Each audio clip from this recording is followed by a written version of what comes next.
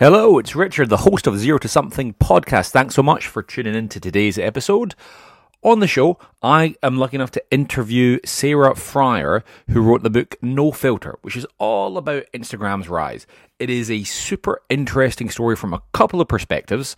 It's a really interesting business story, a tiny company that gets bought for $1 billion, the growth of that and all that stuff. It's also really interesting on the tensions between Instagram and Facebook, and particularly the founders, Kevin Systrom of Instagram and Mark Zuckerberg of Facebook, and also kind of how Instagram got going. It's really interesting to talk about the celebrity angle. You kind of think these days, oh, celebrities are all over social media. It's kind of a natural phenomenon. No, Instagram worked super hard to get the first celebrities using the platform. And I talk about all of that with Sarah and a little bit more. So really hope you enjoy the episode. If you do, please don't forget to rate and review on iTunes. Also follow me on Twitter. I'm @_R Howard, and definitely buy the book, No Filter. The link is in the show notes. Onto the episode.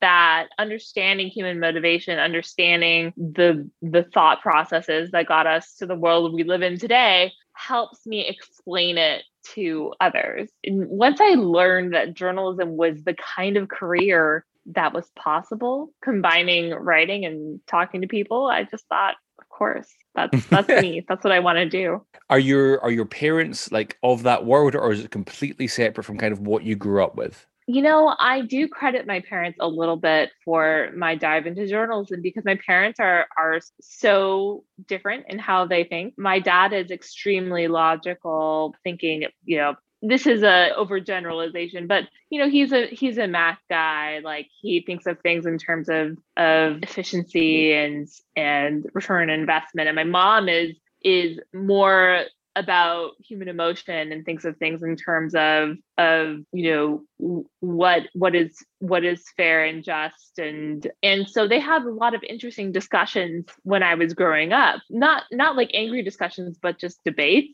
about policy, about everything, and I, as the child, had to kind of sort through that and think, okay, well, what's the truth here though? Like I see their perspectives, but what is actually happening? Like, what do I actually know? Yeah. And maybe that's basically what a journalist does. Okay. And then was that something that, I guess, kind of throughout school you were maybe, you're like always writing, or was it something that kind of appealed to you a little bit later on? I was always writing. When I was a kid, I would write plays with my cousin Claire. We would cast all of our littler cousins in various parts, and did that every time our families got together. I would write little stories. I thought maybe I would be a novelist or something, but didn't really realize that journalism was even a profession until I got into high school. Okay, awesome. And then you decided that journalism is what I want to do. And I'm going to come back because I've got a question about your university days in journalism. And you've written this book, No Filter, which is the story of the kind of the rise of Instagram. So you're interested in the stories, you're interested in writing. Of all of these stories of startups rising, what was it about the Instagram story in particular that kind of drew you in? Because it was untold. The Instagram story is a story of a product that has completely transformed our society, our culture, our motivations for, our values, what we want, who we aspire to be. And that was something, if you were to ask me in 2018, before I started this project, why did they build it the way that they did? How did they make these decisions? We didn't have those answers. And so I knew that there was a lot of fertile ground with this product in particular. When I started on the book, they had just reached 1 billion users around the world. And yet the names of the founders were not household names. The decisions they made were unclear to people. It was kind of just products we used a lot with that shaped our decisions, but we weren't really thinking about why or how or how we could use it in a more healthy way. Yeah. And having because you did a little bit of research, obviously you'd written about Instagram for Bloomberg, and then having done all the research for the book and written the book, has it changed the way that you use Instagram? Well, it certainly made me think about Instagram now as a tool for Facebook, right? Okay. I think that the transformation of the product from something that the founders intended into part of this growth machine, really. Like Facebook, I mean, so many people have this opinion that Facebook is not very innovative. Like, what have they really built? Like, the idea for a social network came long before them. All of these products they copy and borrow. The thing that Facebook innovated is how to grow really Yeah. fast, reaching as many people as possible, becoming more important in their lives. They are incredibly skilled and innovative at doing that. And that's what they're using Instagram for now. So when you look at Instagram today, when I see the constant notifications, the recommendations that personalize the product for you, throw you deeper into rabbit holes that you've started to go down, that is the Facebookization of this product. And you can see it so plainly after doing all these interviews that I did. Like, I can see exactly what's happening in a way that I probably wouldn't have been able to before. Yeah. And it's interesting because Facebook, and you mentioned it in the book, they acquired Instagram, obviously. Later on, they acquired WhatsApp, and they let them be, pretty independent. But then I think it was 2018 when they started to say, it was WhatsApp from Facebook and Instagram from Facebook. So one of the things that I wondered is, are the people that work at Facebook, the people that you've spoken to or that you know of, are they, I don't know if there's a better term than kind of like self-aware of how the world perceives the Facebook product specifically and Facebook as a company beyond the election stuff, the pumping for growth and the trying to drive engagement and trying to drive clicks and spamming people with notifications? Are they aware of the wider perception? I think that there's two different ways of looking at it. If you're a Facebook employee, you could look at what people say they want and what they say they feel about Facebook. Or you could look at the data. And if you are an employee at Facebook, you are almost certainly looking at the data. You're seeing those numbers go up. And I think that is the fundamental flaw of the company. They believe that the more people that use a product, the more time they spend on it, the more successful it is, the more people love it, which is not exactly true, right? Yeah. We may spend unhealthy amounts of time on Facebook. We may, dive into communities on Instagram that teach us the wrong way to address coronavirus. Like, there are so many ways that the data doesn't tell the full story. But I think if you are a Facebook employee, the data is so fundamental to your experience at the company. It's how your bonus is determined. It's how your promotions are determined. Then, if your family is saying, I think Facebook's a little bit evil, I think I'm scared of them having my data, I think I don't really believe in the product. But then you're looking at how they spend their time and they're on Facebook. You think, well, what do they know? Yeah. I guess it's the self-awareness of the people at Facebook and also the consumers' almost lack of self-awareness, right? Facebook knows what we're doing, why we're doing, or maybe not why we're doing it, but are we doing it because we want to, or are we doing it because it's the only option? Really, it's a network of more than 3 billion people right now. So if you want to get in touch with someone, if you want to keep up with somebody, you kind of have one option. Yeah, no, it's interesting. So I on the podcast, I spoke to maybe a month or so ago a guy called Rory Sutherland. I don't know if you know him. So he's like the head of Ogilvy, which is like this massive advertising organization, and he runs this like unit which looks at kind of behavioral science. And so his thing is always like, look at how people behave, not how they say they're going to act. And that's how, they're creating ads or creating things. And he's got a great book called Alchemy. And it's always kind of thinking about how people actually work and how people actually do things rather than their idealized version of what they really think of themselves. Like, oh, I've never spent time on Facebook. It's, spammy outfit, but there you are, half an hour a day or 40 minutes again. It just goes like that and you don't even notice. Okay. It's become part of the structure of our world. Yeah, no, for sure. Okay, I want to bring it back a little bit because one of the interests a little bit to you because we talked through your kind of writing into journalism, and then you went to the University of North Carolina and you worked for the student newspaper. I guess you became editor or chief of the student newspaper or whatever the official title. What is the official title? Editor-in-chief. editor-in-chief. I was looking at that and, comparing it to newspapers, like university newspapers over here, which are very, very, very tame and whatever. And then I read that you were covering a murder and an academic scandal, and you sued the university for access to public records. That is like a proper meaty, like journalism, even though it's like a student newspaper kind of stuff. Well, one of the pitfalls of local journalism is that it's dying. Yeah. But the opportunity then for student journalists is that they can fill that void. And if you have a campus newspaper, you have a captive audience walking by the newspaper boxes every single day, and you can sell enough ads. At least the time that I was there, it may no longer be the case, but at the time I was there, you could have a very healthy, thriving newspaper in paper form every day. And so it was an independent newspaper. It was a place that had about 250 journalists working on it who are just students, amateurs, but you get thrown into the fire and you learn very quickly. I mean, the murder that I covered, our student body president was murdered. That happened my freshman year, and I covered the consequences of that for my 4 years there. There was like you mentioned, an academic scandal with the football team that resulted in the resignation of a lot of the athletic higher ups. Eventually the chancellor left the university. So I think that the power that student journalists have, at least in that community where it's a true college town, can be really, really incredible. And I think I learned strength as a journalist in that time, because when you're dealing with big companies like Facebook, they try to intimidate you. They try to mislead you. They try to obscure the truth. And when you've already dealt with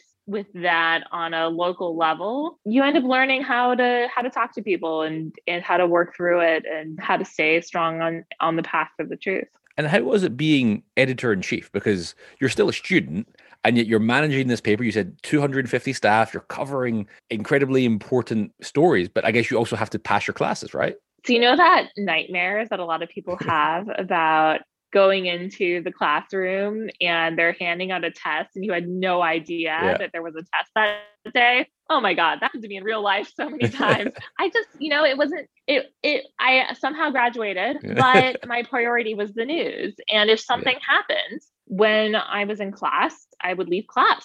Okay. And I would do my job, and I would do my homework after the paper went to bed at midnight. And you do it at 2 a.m. Sometimes I get woken up at 8 a.m. with a call from the general manager saying, "Hey, why did the paper miss deadline by 2 minutes?" And you're just doing it. It's just you're a spokesperson for the paper. You're a manager with little experience yourself, and it throws you into the fire. So I'm really grateful for that, because I don't think nothing was as hard as that until I wrote a book. Yeah, that's one of the common threads I find when I talk to people that have written a book. Either it was a great thing and it was hard, but they really enjoyed it and they can't wait to write the next one, or this is the last book they're ever going to write and they refuse to even contemplate writing another one. Where are you in that camp? Oh, I'm fully aware that the experience was unhealthy and probably ill-advised, but I am certainly hoping to write another one day, because it is a really, really rewarding process, and it differs from journalism. In journalism, you have this constant conversation with your audience. When you find something out, you can write a scoop and people will react to that, give you follow-up tips, tell you you're an idiot, whatever the case may be. You have this constant conversation. When you're working on a book, you are gathering all these threads, all these stories into this tapestry that really only makes sense in your own head. And if you're trying to have debates with people about what is important, what are the themes, what is the storyline, who are the main characters that I should focus on, what should I leave in, what should I take out? Nobody can answer those questions for you. It's all you doing the thinking, trying to figure out what makes sense. And so that was torturous but wonderful in the end, because you're always second guessing yourself. You're always thinking, am I doing it right? Like, is this even readable? And I remember I panicked at the very end of my book process, because I realized that the only people who had read the book were my husband, my close friend, and my editor, and the copy editor. And I thought, oh my goodness, what if it's not ready? All these people who have read it are on my side or part of the team. And so I sent it to my coworkers, or a few of them who were willing to read it over the holidays. And finally, a couple of weeks later, I got emails back saying, this is going to be great. Like, I don't know what you're worried about. Well, what you need to do is you need to send it to like the person you fell out with in high school that like holds a grudge against you. And you're like, I know you don't like me, but what do you think of this book? That would have been a good strategy. Yeah. But so what's really interesting is because, I guess there's lots of business books out there, and there's like a couple of different ways you can go about it. Obviously you have the shoe dog option, which is when it's an autobiography, or the kind of the Walter Isaacson version, which is, like an authorized biography. And then you have yours, which I think is probably, at least from an outsider's perspective, the most difficult to do, because you must have to interview so many people, gather so much information. Like, what is the actual process in actuality of how do you even start? Who do you reach out to first? I can't even get my words out. How does it begin? So it is a process where you can't judge yourself in the midst of it. You just have to make steady progress every single day. And I leaned a lot on the advice of people who also work at Bloomberg, who've written books before me. Ashley Vance, who wrote the book on Elon Musk, and Brad Stone, an incredible mentor of mine, who wrote the Amazon book, The Everything Store. And I was like, how do I know if I'm making progress? How do I know if I'm doing enough? And I was told, basically, you want to make sure that you're reaching out to at least 5 people every day, and that you're doing, on average, an interview a day. And the way you know that you're ready to write a book is when you've gathered 100 things. This is Brad's rule. 100 things that nobody has read in print, whether that's anecdotes, facts, scenes, moments that are new. And if you have that, then you're ready to write. That doesn't mean you're going to use all 100. It doesn't mean that you're not going to get more, but you can at least start your writing then, knowing that you have what it takes to have a good nonfiction book. The challenge with this one is I wanted it to be bigger than a business book. I didn't think, now that we understand the importance of tech companies in the fabric of our society and in our lives and our human development and all of that, I wanted to make sure that when I was writing a story about the Instagram team, that I didn't write the typical hero's journey of a business book. Like, these really brilliant dudes, usually dudes, did something incredible that disrupted this market and proved all the haters wrong. And look how rich they are today. Here's how you can be successful too. That is not the kind of book I wanted to write. I wanted to do something that incorporated not just the internal drama and decision making, but also the impact on our culture, on our society. So I made sure to talk to the people inside and outside the company, but also to influencers and celebrities, to teenagers, to psychiatrists, to parents, to business owners, to people in countries outside the US, to people who were fans of the product and people who hated it, and people who competed with Instagram too. I talked to a lot of people at Snapchat and Twitter. So I wanted to build this richer narrative of tech and culture, which was difficult because there really wasn't much of a blueprint for that. And I think you really succeeded. I thought it was a super fascinating account. So I, like, my day job, I work in tech and startups. And so, like, I know that world pretty well, but I hadn't heard most of these stories. And one of the things that really stood out for me from somebody who lives in this world was basically Kevin and Mike, the two founders, when they got bought by Facebook, they kind of screwed their employees in terms of like their expectation of riches, should I say. Yeah, when you go and work for a startup,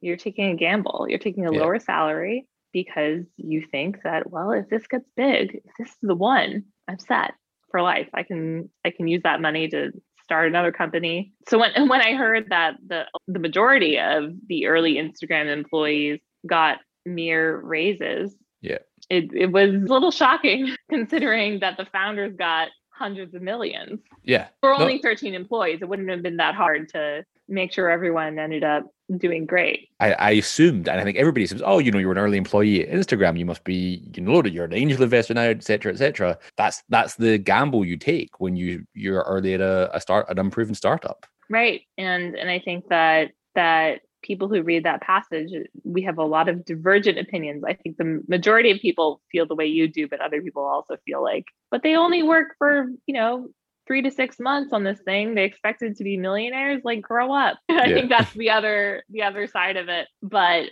yeah, no, it grew that fast in that short period of time. It became a phenomenon. And the people who built it were part of that. So that said, everyone who took the Facebook stock at the bottom, when basically when the Instagram deal closed, Facebook stock was near the floor of possible stock price. And if you got any of that in those early days, you are set today. But a lot of the Instagram employees couldn't stand to stay there for long enough. Because I want to go on like a little bit of a deeper dive into the book and kind of the Instagram story, because it was really fascinating. And one of the things that popped up for me, it's so weird to read it now in 2021 and realize almost like the machinations that the Instagram team had to go through to get like celebrities on the platform. And you think nowadays it's totally natural. Oh, celebrity, they're a singer, whatever, influencer, actor, they want to be on social media, they want to be on Twitter, they want to be on Instagram, they want to be on whatever. But they had to really kind of cajole them. I wonder if you could talk a little bit about their kind of celebrity grasp. Yeah, I don't think that a lot of people think about the fact that Instagram had that hand behind the scenes, moving parts, deciding who would become famous, coaching A-listers on how to use Instagram, holding their hands. But unlike a lot of other platforms, unlike Facebook, unlike Twitter, where they kind of just like saw it happen and then built a team around supporting the people who got invested, Instagram tried to create it. And there's this guy, Charles Porch, who for years wanted to do that with Facebook, but was never really given the green light. And he knew exactly how to get celebrities to use Instagram. And it was by helping them think of Instagram as a place to achieve whatever goal they wanted to achieve commercially or for their art. It was a place that I talked with Kris Jenner, the momager of the Kardashians, who's just really built an incredible empire on Instagram. And she said in the beginning, a lot of A-list celebrities were telling her, why would I ever use a platform like Instagram? Because if I share too much of myself and the inside of my life, like, I'll be less famous. There won't be any mystery around me anymore. And nobody will care. It'll be too accessible. And what Jenner realized and what the Kardashians realized is actually the more you share, the more potential you have to build this affinity with your audience and get them to cheer for whatever you want them to cheer for. And they can also tell you exactly what products they're going to buy. So I think that once people started to see the success that could come from the major Instagram accounts, they started to go into it too. But for a while, it was considered like the cheap way to go, like the kind of desperate. But Instagram, through a lot of events, a lot of meet and greets, a lot of Kevin Systrom, the CEO, actually going in person to talk with fashion designers, people like Anna Wintour, even the Pope. He would go personally and explain to them how powerful Instagram was as a visual platform and how you could use it to spread your message. Yeah, and what I think was so interesting was, so Charles Porch, the guy you mentioned, who's still at Instagram now, and kind of the VP of their celebrity relations or whatever his title is. He talks through, you have to get the fashion people, that's the Anna Winters, and the fashion people, I think they said, would get, correct me if I'm wrong in the way, the fashion people will get the actresses and the actors, the actors and the actresses will get the musicians, and musicians will get the sports stars. It like all starts like that way. Yeah, I can't remember if the actors or the music people were first, but certainly like that was a plan. It was part of a path to greatness for Instagram, to start in these really influential communities and build out. And I think that really worked for them. No, I think it definitely did it. And meanwhile, besides that, they were building tools like Instagram Explore, which started with human creation, and the actual at Instagram account, which to this day has more followers than any Kardashian or soccer star or actor. The at Instagram account regularly shares folks to an audience of hundreds of millions, of followers. And the Instagram Explore page, which used to be human curated, started us on Instagram trends that maybe were a little bit more obscure, like ASMR and slime and things like that they knew were going to be really popular on the internet, but they sort of shaped it that way. One of my favorite stories is about this dog, Tuna, that was shared on the @Instagram account back when it was just a few thousand followers. And overnight, that following doubled and doubled again and doubled again. And the mom, or the owner of this dog, basically had to quit her day job to be its manager. Yeah. And that's still how she makes all her money. Is Tuna still alive? Tuna is still alive. What happens when Tuna is no longer alive? Well, she has a baby now. Babies are great content. There you go. There's always the next one. Because one of the things that I thought was interesting, and you kind of mentioned it there, where celebrities thought it might like cheapen them, but Kris Jenner kind of saw that, you post anything and people will buy it. You're right here, eventually celebrities would learn to make money off their Instagram accounts, but the idea sounded tacky at the time. I think this was kind of 2013, 2014 when you're talking about that. So the question I have is, does the concept of selling out exist anymore? We're all becoming curators of a brand image now. I mean, it's really just part of living on the internet on Instagram. You go about your day. I guess this is more appropriate for pre-COVID, right? But you go to a restaurant, you'd go to an event, you'd go on a vacation, and you would think during your planning phases of every moment, would this make a good photo? Would that make a good photo? Would this make a good photo? Because Instagram is the first product that was truly created to be brought around our everyday lives. Something that ended up having so much power because of its lightweight nature. Like, you didn't have to hang out on Instagram. Yeah. You could hang out with your friends and post while you were out. And then, it started to become, because we got those metrics, because we learned about what would get us followers, what would get us comments, what would get us likes, then it stopped being as real time. It stopped being as much about show what you're seeing when you're out there. And it started being about, okay, I took these 400 pictures today. What is the one that should go in my profile? It was really interesting to hear from Instagram how that ended up being a big concern for them. The polish, the perfection, something that Instagram had actually infused into our culture by requiring it of their users and promoting content that was extremely perfect and well designed, created too much pressure, and that anxiety, that pressure was bad for growth. Again, growth is like the thing that Facebook is innovative at. So they had to introduce Instagram stories to lower the bar of what was Instagrammable. Yeah, no, for sure. And so talking about that, you talked about they created this ecosystem, I guess, of where, it was a place to put beautiful things. And I think Kevin Systrom, the founder, the CEO, even kind of says that, and that seems, or comes across, that is very kind of in line with his personality. He seems like a particularly meticulous kind of person, where he can't just be like, oh, kind of like wine. He becomes a sommelier.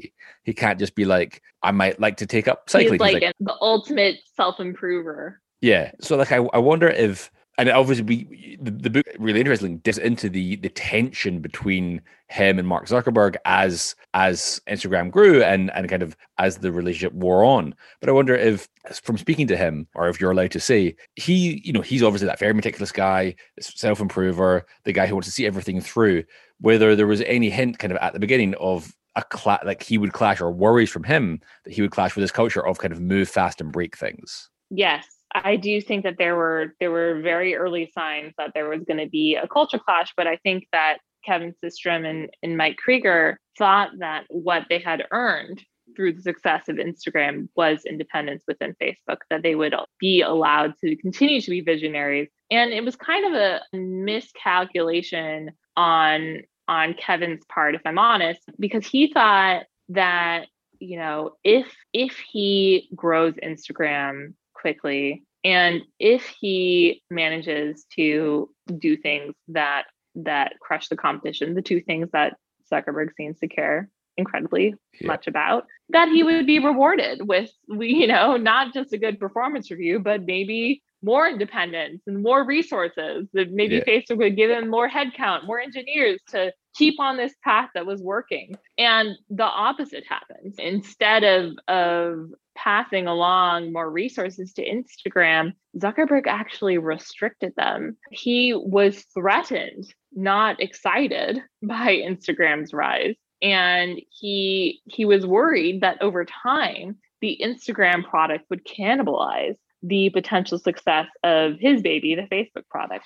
Yeah. And that's really interesting because I'm going to read a passage here because this was kind of after a relatively acrimonious meeting between Mark and Kevin. I'm just going to read this straight from the book. Others in the room for those discussions were puzzled. Has Mark forgotten he owns Instagram? Zuckerberg has always preached the idea that Facebook should reinvent itself before a competitor got the chance, and that the company should make the decisions about how to do so based on data.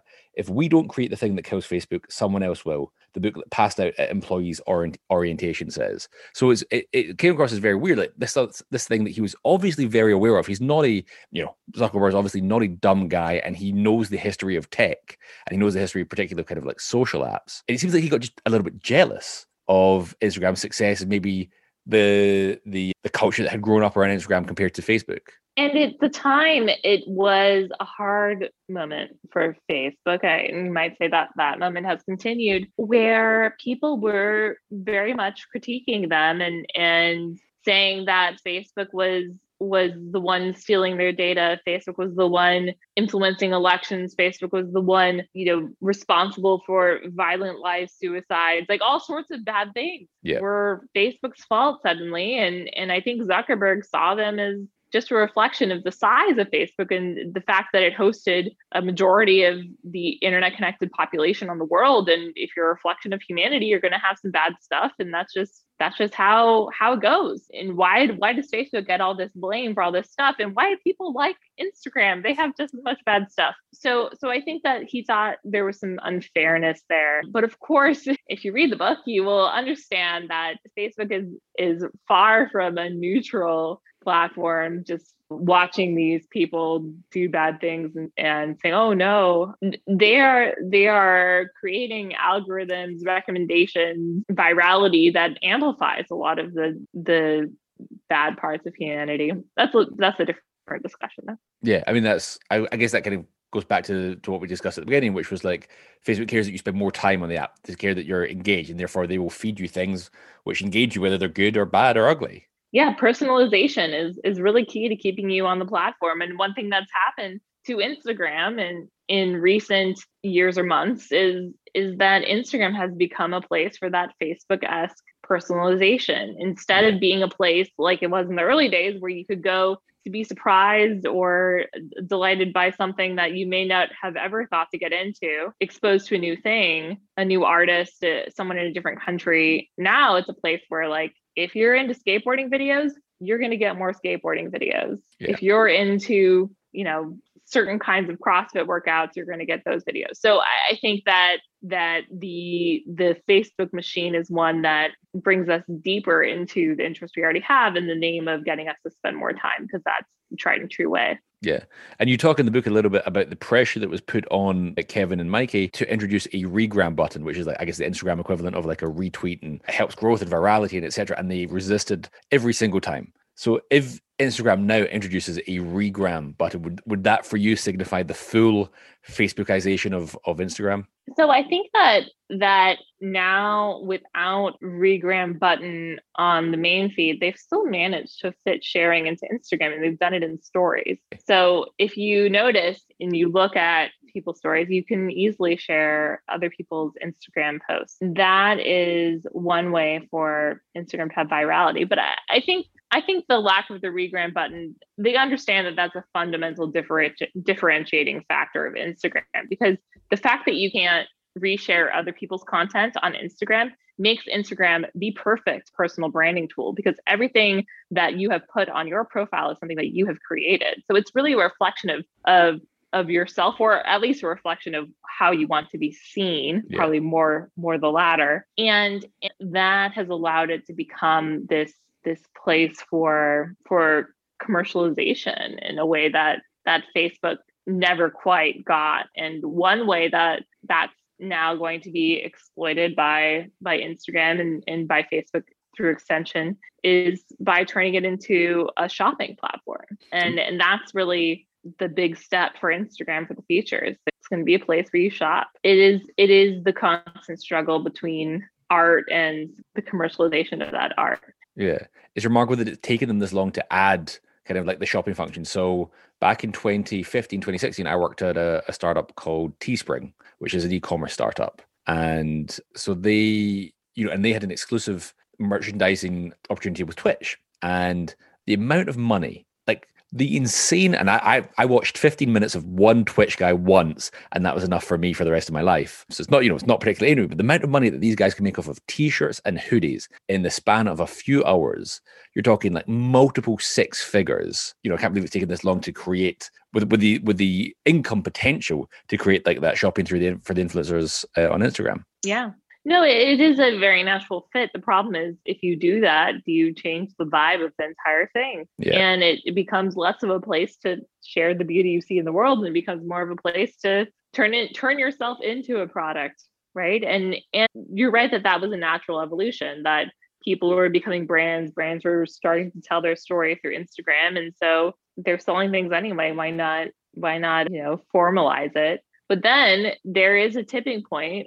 These companies are very aware that if you have too many ads in somebody's feed, then they're not going to come back. They're going to feel like they're always shopping when they're there, and it changes the nature of the product. It's not a place for them to share content from their lives that is not commercial. So you have to be careful about that balance. But when I've talked with Instagram execs, I say, well, people want to shop. Like, yeah.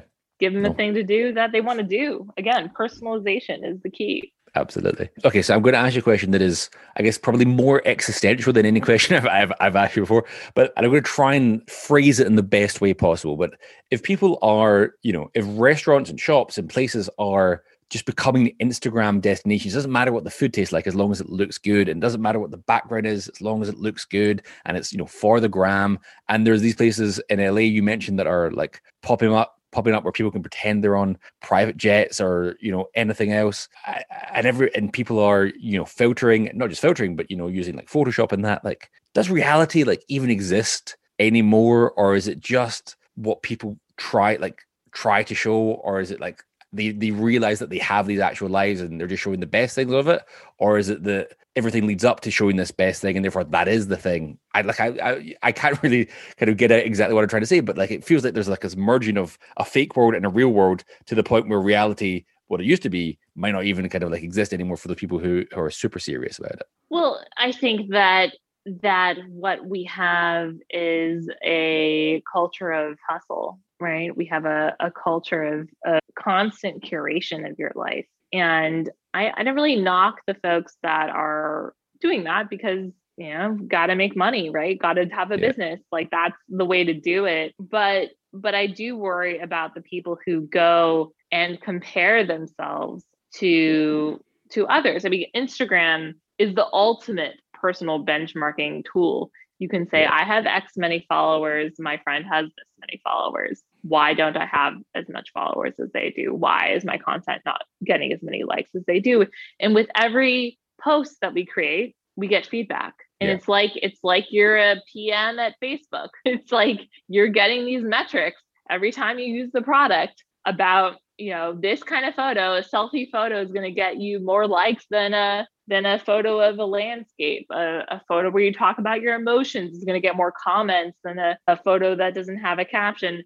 Like, you learn these little things that are almost subconscious, and you almost can't help from becoming a content creator, not in the professional sense, but in a sense that just like, this is how you act in the world today, is you write things in the way people want to see them. I think it's one of the things that is, like, for me, the strangest thing about human behavior, because I really enjoyed the book. I'm an audience for books about particularly startups and business, but I am not an audience for social media, because I'm only on Twitter, really. I don't have like Instagram, and it baffles me that people care about likes and comments. And I guess, like, if you're like 16, totally understand it. 100% understand it. But people who are like 30 with careers and families, and they're like, and you mentioned this book, the story of, people who are like, taking their kids to Disneyland for the birthday party. And are we doing it for the kids, or are we really doing it for the parents to kind of share on social media? And that boggles my mind that people would care that much about how things look rather than the actual experience of them. Right. Well, people have always been pretending, right? Yeah. It's like every TV show in the 1950s. You have to make sure that everything is clean and pristine when the guests come over. And Instagram is like always having the guests over in your life and always putting on a happy face. And that's absolutely exhausting. Yeah, I can imagine. I'm lucky that I just don't care that much, which is why I've not had a haircut in 4 months, and I only wear like black t-shirts. And for a year and a bit now, I've only ever worn tracksuit bottoms. I've not worn jeans in quite a long time, and I don't think I'm ever going to go back. I love it. I've got one last question to ask you before we kind of go into like the lightning round, because I think I've only got you for another 7 minutes or so. I want to let you get back to the day. So you talk kind of at length in the book about Instagram versus Snapchat. Instagram was kind of this curated, perfected version of yourself. Snapchat was more about where you could kind of be your real self.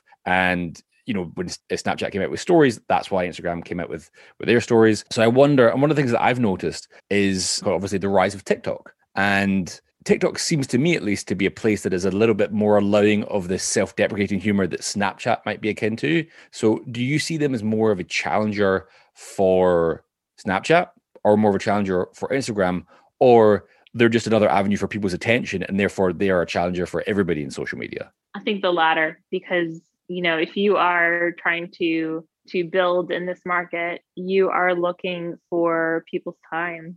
And that's the most important thing. And I think TikTok really caught on during the pandemic because a lot of the videos are fun and distracting. And you don't actually have to create. You can just sit back and watch. I think Instagram and Snapchat are both more places where you're encouraged to create, which is just effort. And if you don't have anything interesting happening, what's the point? Yeah. And so I think TikTok is competitive to all of them, to YouTube, to Facebook, and then to Instagram and Snapchat. But it also has a unique culture that I think is difficult for Instagram and Snapchat to replicate, try though they might. Like Instagram has Reels, which I think people are only using because if you are an influencer or celebrity, Instagram has advised you that using Reels will boost your placement in their algorithm, which is, key. And Snapchat has introduced Spotlight, which is a way for anybody to create videos that if they are shared even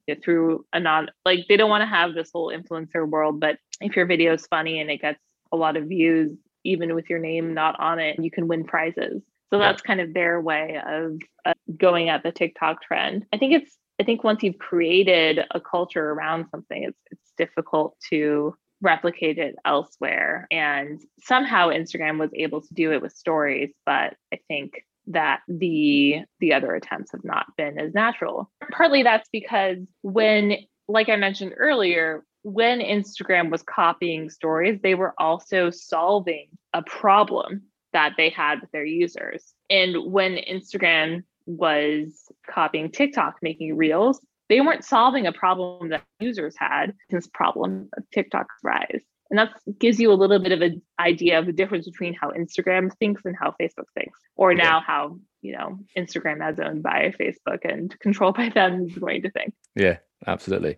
Okay, I'm going to ask you now 4 lightning round questions, and then I will let you go and probably do tons more interviews and whatever else you have lined up. Okay, so podcasts and things always end with, a recommendation, book, TV, movie, whatever it happens to be. I am not interested in that. I am interested in your anti-recommendation. I want a thing that people should avoid, be it a book, TV show, whatever, because it is not worth their time. Oh my goodness.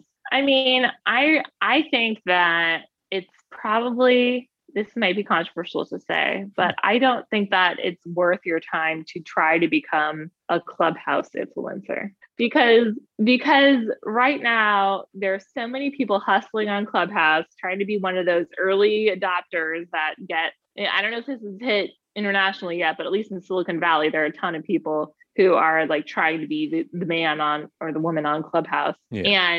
And I just worry that post-pandemic, none of us are going to want to like listen to audio for hours and just like we're just going to want to see people. We're going to want to have dinner party. Clubhouse is like a dinner party, but on the internet. And I just don't know that it'll really survive this shift to normal life. It's interesting. So I've used Clubhouse a little bit, and I do think it's great for the current moment. I think it's really. I think the thing, and is obviously they have, to kind of go back to the Instagram story, they put curbs in place on what you could do because they wanted like a forcing function basically for the users. And Clubhouse does the same by not allowing kind of, or at least not yet, recorded audio. Everything is live, and that just means that you're going to miss out on interesting. If it's a podcast, I can listen whenever I want. I can listen whenever I have time. I can listen on my commute. Whereas Clubhouse live, so you need to be there in the moment. And if you miss half a conversation, obviously because Andreessen Horowitz is a big investor in Clubhouse, they put a lot of time and effort to get people on there, getting really interesting guests. They had Elon Musk. I think they had Mark Zuckerberg, or maybe it was a different show. But that's at 6 a.m. UK time,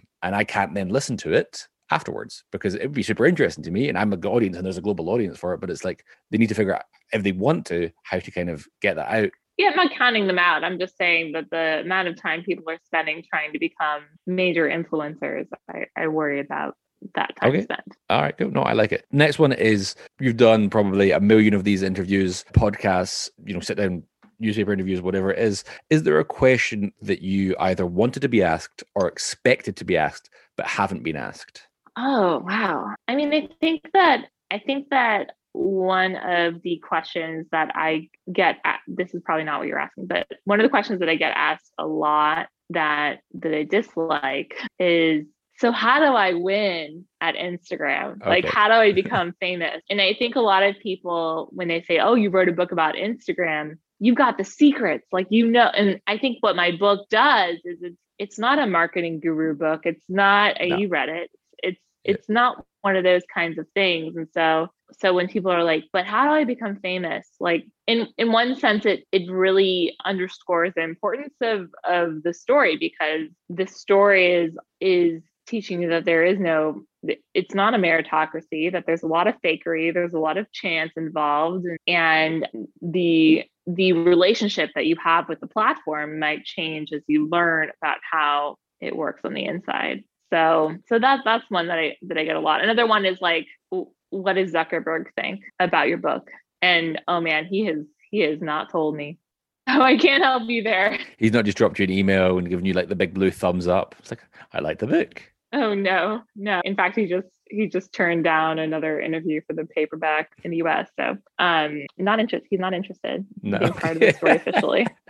Okay. So that's not technically the question that I asked, but I will allow it as an answer. Second last question: is there something of relative importance on which you have changed your mind recently? Oh, I think so one of the things that I sort of was told through the writing of this book was that there's kind of a sliding scale. If you're an influencer, if you have 100,000 followers, you can charge X for a post. If you have 200,000 followers, you can charge Y. You can charge less for stories, but maybe charge for more of them. And that, although the industry is kind of untransparent, that's pretty standard. So recently, I have been digging into the fact that if you are a minority, Black, people of color, you cannot get those rates. Okay. And it's very difficult to, again, like I was saying before, it's not a meritocracy. It's not a place where just anyone can, if you have enough followers, you can succeed. And I talked with dozens of Black influencers, people who have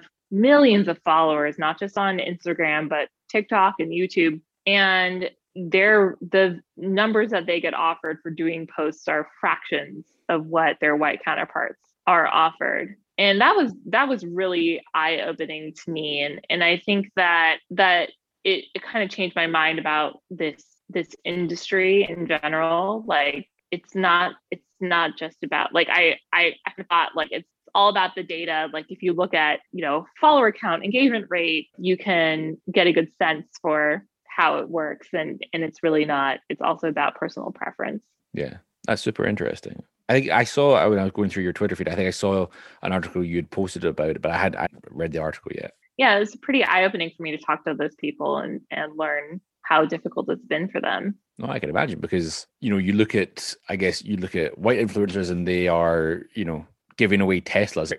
Living large. Yeah. And I think that the promise of social media is that no matter who you are, you can build up a platform that you can make a living off of without going through the normal gatekeepers. Like, that's what I wrote in my book. Like, you don't have to have an agent. You don't have to get booked at a comedy club. You don't have to, be signed to anything. You can just go out and do it and make the content and make it happen. And it's true that anyone can build a following, but off that following through the traditional brand promotion channels, it's a lot harder if you're not white. Gotcha. Okay, last question. So it has been awesome to talk to you about kind of your history and your writing and kind of what led you into, I guess, writing this book, and also talk kind of a deeper dive into Instagram and that story. Who else would you like to hear on a podcast like this? So I think that my good friend Alex Davies just wrote a book about the birth of the electric car. The book is called Driven, and I think he has some great stories to tell. Okay, awesome. Thank you so much, Sarah Frier. The book is No Filter. It's the story of Instagram's rise. Thank you so much for talking to me today. I really appreciate it. Thanks for having me. Take care.